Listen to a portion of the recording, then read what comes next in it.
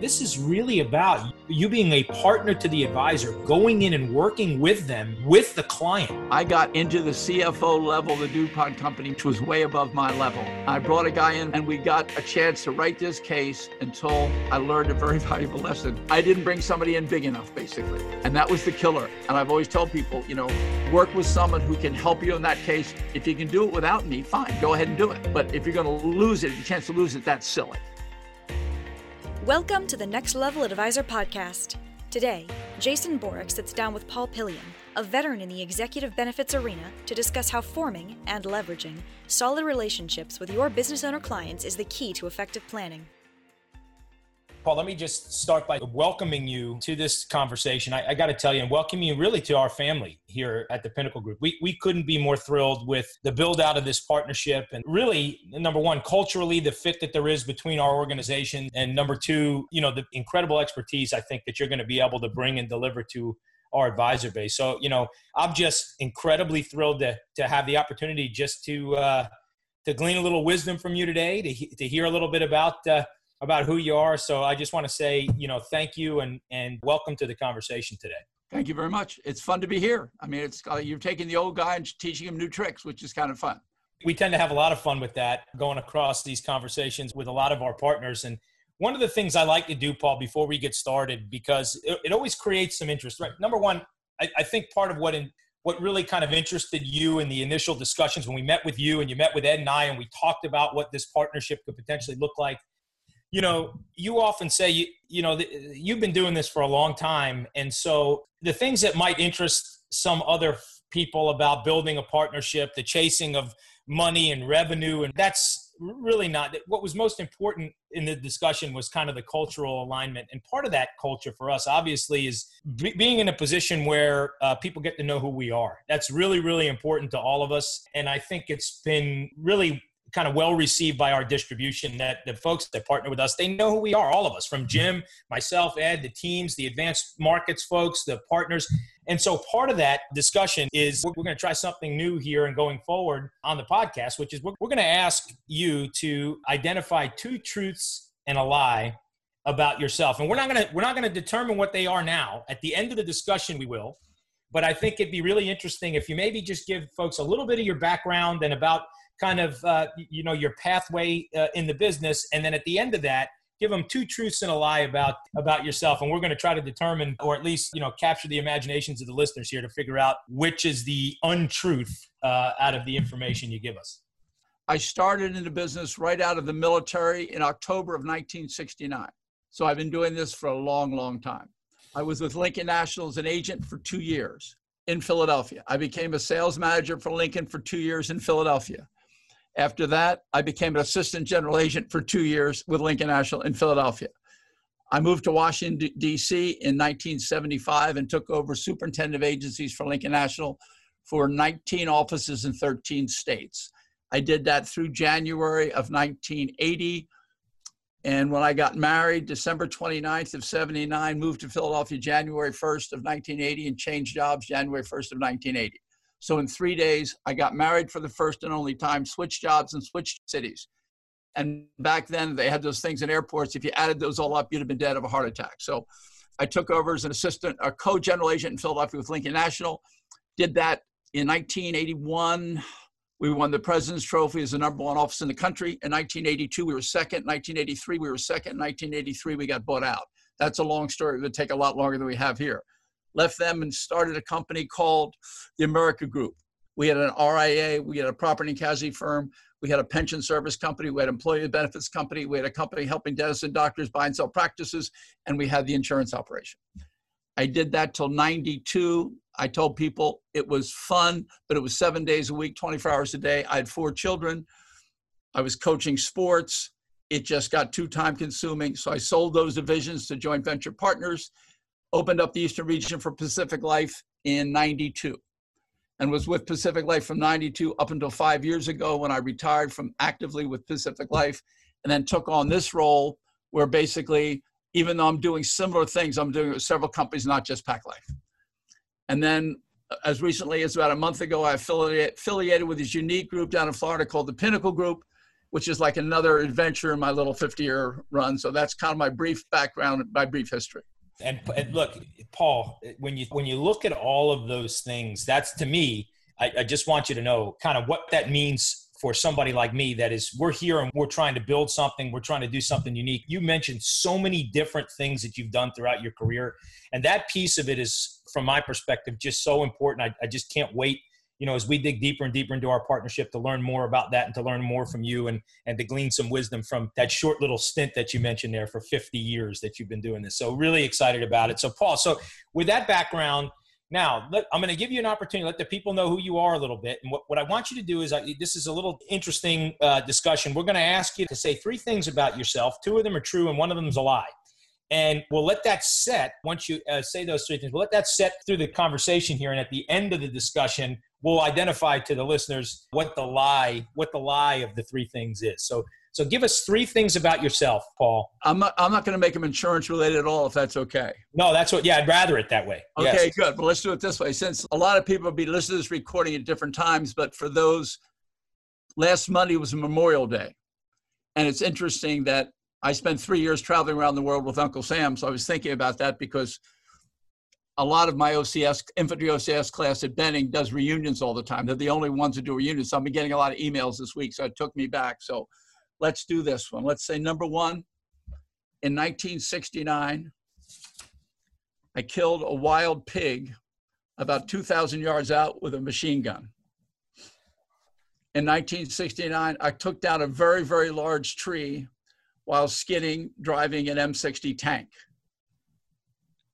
And also, I flew helicopters all over Germany for 2 years. So I made him complete military, if that's okay with you, but I already did it. So we'll move on from there. Now you got to transition back to the insurance. We will get back to that. And I love that. And I always am quick to say, God bless you for your service and time. And I love to dig into that stuff. Awesome. Well, listen, let's get into one of the things as we look to develop discussions. We are in a incredibly unique environment. You mentioned it early on when we first connected. You said, look, you're going to teach the old guy new tricks. I know we've done this, multiple times. We've done some events and you've done some speaking engagements on this virtual platform. And we're really sitting in a very different kind of a world right now for a lot of people. And one of the things that we've been trying to discuss and engage is really this business planning marketplace. Specifically, our partnership with you over the years, and maybe you can touch on this a little bit, is kind of your background in the executive benefits space and what led us to a place where we said, okay, we really want to hand the keys of that planning segment of our advanced markets over to you, Paul, and you're going to be driving that for the Pinnacle Group across our distribution nationally.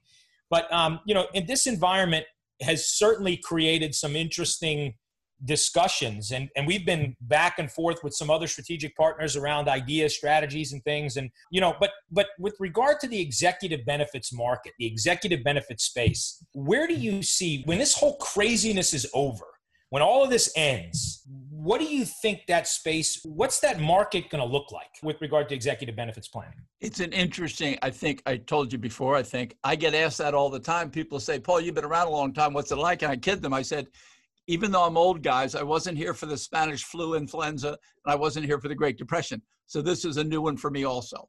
So like anybody, nobody knows for sure, but I'm smart enough to realize that businesses, especially certain businesses, are going to get a head start and get going fast again. And one thing I've learned a long time ago, almost every business has 1, 2, 3 or more key individuals. And I think now some of these businesses are even going to be more concerned about keeping these key people with them. And so I think it's going to be active. If I could actually reference a case that finished today, I don't know if it's a good time to do that or not. Let's talk about that. Yeah, absolutely. Okay. Yeah. Basically, we finalized a case this morning that I've worked on for almost 6 months. Startup drug company, great success story for this woman, but 4 key individuals, 3 of them in their 30s, that big drug companies would love to have. We know that. She knows that. And so we just finalized a performance unit plan. I got the final approval from Pacific Life today, this morning, actually, from yesterday. So what she's doing there is putting a plan together that these people are going to get in 10 years anywhere from $200,000 a year, so that's $2 million over 10 years, to lower amounts depending on where they are in the range. Because she knows within 10 years, she's probably going to go public or sell the company, and she wants them there. So this is somebody who sees her revenue has dropped by 50% because of this, but is looking ahead and saying, I know it's going to be back because of her marketplace. So I think there's going to be a lot of places. I have another one I'm working on right now. They want to wait to meet me until this is over. But this gentleman travels 50% of the year all over the world. He's got 3 people that keep the company running. And he told the producer, I can't lose these guys because that'll mean I'll have to come back and go to work full time. So the direct answer to your question, I think the market's still going to be there. There's going to be certain industries that are going to do better than others, obviously. I wouldn't want to be doing executive income in the restaurant arena right now, probably. However, someone said to me, but if I've got the top chef and I want to make it go, I don't want that chef to leave. So I think, I don't know what it's going to be like. It's going to be different, but I relate things to card playing. I'm kind of an avid bridge player. And basically bridge is fun for me because every hand is different. And I've learned over 50 years, every business is different. Every person is different in that business. So I think our job continually is to find those individuals and help them identify those people that are there and make them realize what they have to do to keep them. Yeah. Paul, this is a really interesting concept because, I think about our company and our business and the things that we've been blessed through this process. We have a ton of gratitude for the incredible people that make up our organization. And what happens in this environment is that your comments around really recognizing the value of the people that are working within your organization. The truth is, especially for those businesses that are successful in this environment, there's no question that you spend a lot of time realizing the value of those individuals and looking at because, we've been in a growing environment as an organization, and we've been, it's because of conversations like this. It's because of partnerships like ours, where we're taking your expertise to transcend this over to the financial advisor. But the truth is, I'm just thinking about my own business when you say that. And I think about our own business and the valuable people that make up our company and how in this environment, really the thought about that has elevated in my mind. And I'm sure if you ask Jim Ludwig, who's our CEO, the same question, he would say the same thing. As we sit back and try to run the business in a kind of a weird, unprecedented time where everything's virtual and we don't know what the future is going to hold, the value of the top people in the organization becomes more and more evident. I think that's a really wise thought process. And again, I think for advisors out there that are listening to this, what they'll think about is that this is a conversation that most of these business owners, at least that are successful in this environment, they're going to be more willing to have the conversation today than maybe they were in the past because they're all thinking about it. At least we are. And all I can do is think about myself and then say, okay, how does that equate to other businesses? But I can tell you, there's a level of gratitude and a level of understanding of the value of the people that make up our firm. And that's a very interesting segue into this discussion. And so, yeah, that makes a ton of sense. So let me transition here because this is where maybe some of the advisors will start to think about maybe existing opportunities and start thinking about relationships. But when you look at the executive benefits arena, some of these conversations that you're having with clients, what would you say? Who are the best prospects for these types of cases? It's a great question. I get asked all the time. And I said, there's no clear definition. Number one, I tell people you need to have a relationship with the top guy. People have tried for years to get me in through the human resources and everything else. And I tell them it doesn't work. First of all, I've got to come in from the ultimate guy who can sign the check, who can say yes, number one. So you have to have a relationship. It's not a cold calling type affair. I have found myself anyway. Maybe some people are better at it. I made a living cold calling for a long time. So it's a business that is on its way up. Not on the way down. A business that either making money or figures they're going to be making money if certain things happen. Other than that, it's almost open season, I think, to somebody. It's like, again, like I say, the bridge analogy, no two hands are the same, no two companies are the same. I'll talk to any business owner who's smart enough to realize. I'll give you an example of one. I found out, and we'll talk about how to approach the business owners in a second, I think. I found out this guy, 50% of his revenue was coming from one salesman. And he didn't really realize it. He did, but he never thought about it. So, I just said to him, what if he leaves? And so sometimes what I'm going to try to emphasize to the advisors, I'm going to give them some questions that has worked for me for 30 some years, just to get the business owner focused. But to direct answer your question, any business, I think, that is on its way up, doing well or expects to do well, we'll talk about this if you do it in the right way. The other key point that I heard from you is that you have to have the relationship with the person that can make a decision. Yeah. That's really, really key. This is not something where you're going to start blanketing people with letters where you don't even have a relationship with the business to come in and do executive benefits planning. It doesn't work. My closing ratio is very, very high, not because I'm any good, but because I'm being brought in by the person that has the relationship. Yeah. The relationship, as everybody listening knows, that's the important thing. Once they have the relationship, my job's easy. I know how to sell this. I know how to package this. I know how to get them thinking about this. As long as you have the relationship, my job is to help. Yeah. And this is the other part. So, what I want everybody to understand is that our industry, and, Paul, certainly you can speak to this because you've been doing this a long time. I always talk about the insurance industry as being very, very good at making nice, shiny brochures, right? And then handing them to a guy and patting him on the back and saying, go get him, Tiger. And that strategy, especially for the marketplace that we're serving, the next level advisor, the people that are listening to this conversation, these are folks that their primary means of revenue is not from a sale of insurance. It's people that have the relationships like you just mentioned, but they've never engaged in this discussion. And so we can give them materials, brochures, we can give them kind of a list of questions.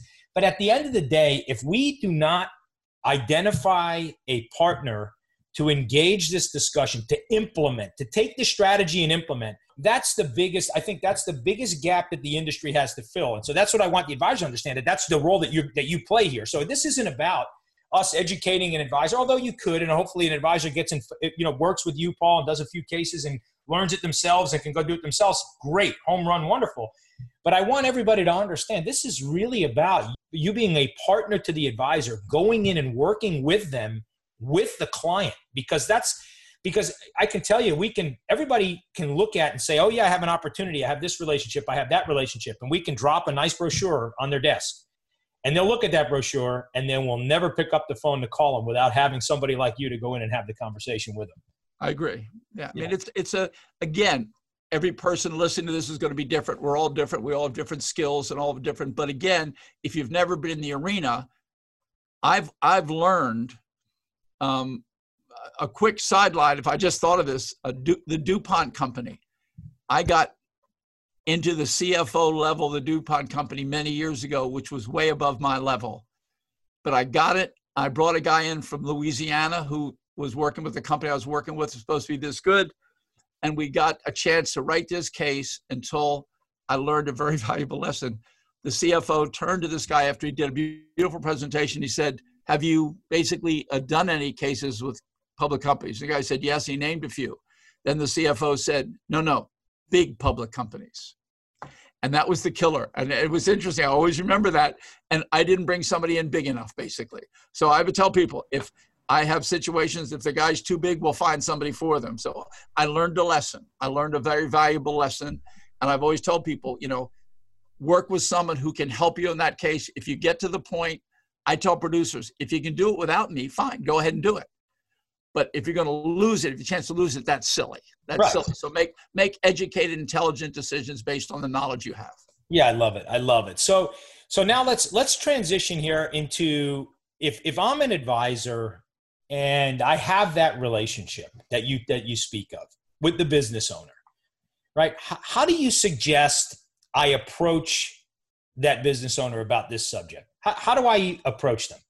Well, I mean, it's funny, in this new world, I'm not sure. Let's say in the past, anything that's been close to me geographically, I've suggested to them, take me out on the interview. Now that, again, you've got people all over the country, so that's not realistic. Maybe Zoom calls will be it. I always tell people, in my opinion, the sale is made in the first interview. That's my feeling. The sale made or lost in the first interview. So basically, I try to get the producers to take me. I've done a lot of joint work in my life. Most of the cases I've written have been brought in by other producers. They brought me in and I've worked with them. So again, that suggests. Now, do you want me to transition? Or if they want to do it themselves, here's what I suggest them doing. I call this the $64,000 question. I get with a business owner. I'll make the social amenities. I'm kind of funny. When I go into a business office, if I don't know the guy, I shake his hand. I ignore him. I walk around his office. This is a true story. I walk around his office, ignoring him. You get funny reactions, but I've done this for so long. I'm looking at his pictures, looking at his plaques, and people say, "What are you doing?" I said, "I'm trying to find out if we have anything in common at all." And I tell people, I'm a sailor. I played golf. I coached baseball, soccer, and basketball. I had a daughter playing Division I sports. I was in the military. There's got to be something we have in common. And I usually get chuckles in that, but that's what I've done. So once I've broken the ice, this is basically what I say, and this is what I tell producers. If you learn nothing from me, learn this. Mr. Business Owner, is there any person in this firm other than you that if they left for any reason tomorrow would cause you financial difficulty? And then I shut up.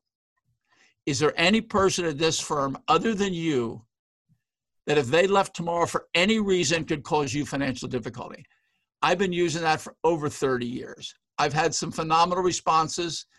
And normally I learned in the life insurance business never to ask a question where somebody can give a yes or no answer, because you don't want a no answer. This is the one time an exception to that rule, because think about this for a second. They simply stated he's going to say yes or no. Now, it's never quite that simple, but if he says yes, then I'm going to go off on my tangent, we'll talk about in a second. Mm-hmm. But if he says no, then I'm going to say, no problem, we're just going to concentrate totally on you and nobody else. There is no bad answer to that question. I can do pension plans, I can do business continuation plans, I can do estate planning just on him. But so it's a question that I've asked, it works well for me, I'm comfortable with it, and it's logical. So that's the first thing that I say to people to do. And I would assume, Paul, based on the business, that the majority of the responses you get are yes, right? And yes related, yes. The majority are yes. But I have some guys, some crusty old guys look you right in the eye and just say no, and I'm fine. I don't care. I mean, I prefer yes, but no is not a bad answer. Let's put it that way. Yeah.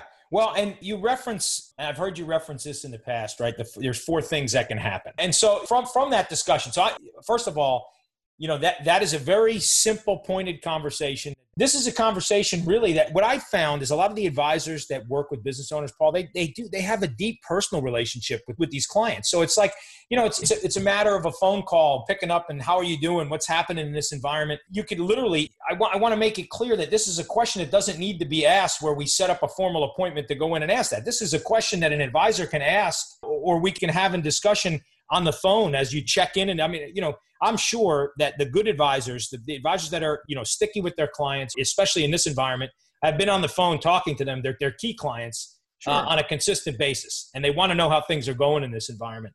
So it's a perfect time to bridge into that discussion at some point. And that's a great point. I'm used to doing it in person, obviously, because I've done it that long.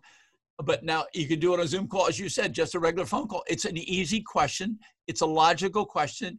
And the answers are usually interesting. Yeah. So let's talk about those 4 things that you identify that can happen, Paul. What are the 4 things? Let's transition. So if he says yes, then of course we start talking about who those people are. I get as much information. Somebody said to me, do you have a fact finder? I'm kind of old school. I have a yellow pad I take with me. I take notes. This is the way I work. But I'm going to start, obviously, the dialogue, who we're talking about. We get into it. So once we've identified a couple of people, here's what I'm going to say to them. Okay, let's think about what can happen to those individuals while they're with this company. They could live to retirement age. Now, again, I can expand on these. I'm going to shorten it up. That discussion can be a lot. I'm going to find out what kind of retirement plan he has. If he just has a 401k, I'm going to say, hey, we know that's not going to be enough for the top earners. It doesn't work. If you just have a 401k and a profit sharing, it probably isn't going to be enough. So I'm going to plant that seed. Some of them are going to become disabled. And everybody says to me, well, we have long-term disability. And I always say, well, yeah, but that's 60% of pay, typically, or 66%. So I'll look people in the eye and I said, does that mean you're saving 40% of your pay right now? Because that's what you're telling me you're going to be living on. Plus, nobody's going to be putting in your money retirement plan. So it's a great transition there, too. I'm condensing this because it can take a long time. Some people actually die. And I joke about this at times. I said, I've studied the actuarial tables. I can't tell you which ones, but I can tell you statistically they're all going to go at some point in time. And I plant that seed because when we get down to implementing the plan, I want to make sure life insurance is first and foremost in his mind. So I'm going to say, we want to make sure if something happens to that person, We want his or her family to be taken care of. But at the same time, we want this business. That's a key person. We're going to have to replace that key person, that person's revenue. So we need revenue coming in. So I'm planting the seed for that. And the last thing that can happen is the person could leave the firm. They could retire, they could quit, you could fire them for cause. The firm could go under. In any way, you could separate from the firm. And that's basically all that can happen. Live to retirement age, die early, become disabled, or quit. So what I say to the business owner, what my job is simply stated is this. You tell me what you would like to have happen when one or more of those things takes place. And our job collectively is put that together for you in terms of an agreement, in terms of a funding source. And that's what we do. Paul, I got to say, that's such a clean, smooth process of conversation. And that's what hopefully that's what's being gathered by this discussion is. So number one, I always talk about this as being a show me business, right? And so the show me business, meaning that, we want to deliver the resources to the advisors that we have access to, that are part of our distribution and our partners. We want to deliver this resource in a way where, like, maybe it's 3 or 4 business owners where they go with you initially, they bring you in on a Zoom call, they take you initially to walk through this discussion. And then after the third case gets rolling, all of a sudden, at that point, after you've been through this process, you've seen these questions asked, you've seen some of the responses, I go back to my beginnings in the business at New York Life. That's kind of the way that most people get engaged in this business. You go out with someone, like you mentioned earlier on in your career. But then the idea is, once you've seen it 1, 2, 3, 4 times, you start to get comfortable with it. It becomes a part of who you are and the planning and the discussion, because you've already been down the road. So that's really kind of what I wanted to set the stage with. And obviously, we're going to be doing a lot of work together, Paul. There's going to be, a lot of deep dives into this type of planning, these types of strategies. I know maybe one of these discussions be interesting to do if I brought you and Randy O'Brien, bring the both of you to a discussion like this, and we can get a little bit more technical. Anyway, I just want to tell you that, number one, I appreciate, more than I can say, I appreciate the partnership with you, excited about what it's going to mean for our distribution. And, hopefully people can take from this discussion some very high level, but very clean and easy ways to get involved in some of these discussions. And also hopefully people walk away from this with the confidence that, look, I have a partner that can engage with me into this planning strategy, can create significant opportunities for my clients and also additional revenue for me and my business. So, Paul, listen, I appreciate all of those things and appreciate all of the discussion, but what I want to do now is as we wrap up, we're going to transition. I want to go back because I'm hoping now I missed the third one. All of them were in 1969. One was a pig that was shot with a machine gun. One was a tank running over a tree. What was the third one? Flying helicopters all over Germany. Flying helicopters all over Germany. So what I'd like to know is, all 3 of these things that happened in 1969, we killed a pig with a machine gun, we drove a tank and took a tree out of the ground, and we flew all over Germany in helicopters. Which one is the lie, Paul? Well, it's funny. In a way, one's an exaggeration. The helicopter is the exaggeration part, quite honestly. It's the Vietnam pilots, when they came back over to Germany, wanted to fly me all over the place because they needed their flight time. So in these 2-seat bubble, they taught me when it was up in the air, how to make it go forward. I wouldn't land or take off. So I learned how to do it that way. So that's kind of an exaggeration. The wild pig is a wild story. Sometime I'll tell you, we're not going to do it now. That's a great story. And the tree is, yes, the tank skidded. They're 52 tons. And that tree did not have a chance. I went sideways and the tree just went down. So. Oh, I love it. I love it. Awesome. Well, listen, Paul, I can't thank you enough for your time today. This has been great. Been a lot of fun. I look forward to doing a lot more of these in the future. I look forward to, continuing to develop and build our relationship. So thank you so much for your time, Paul. And we'll see everybody next time.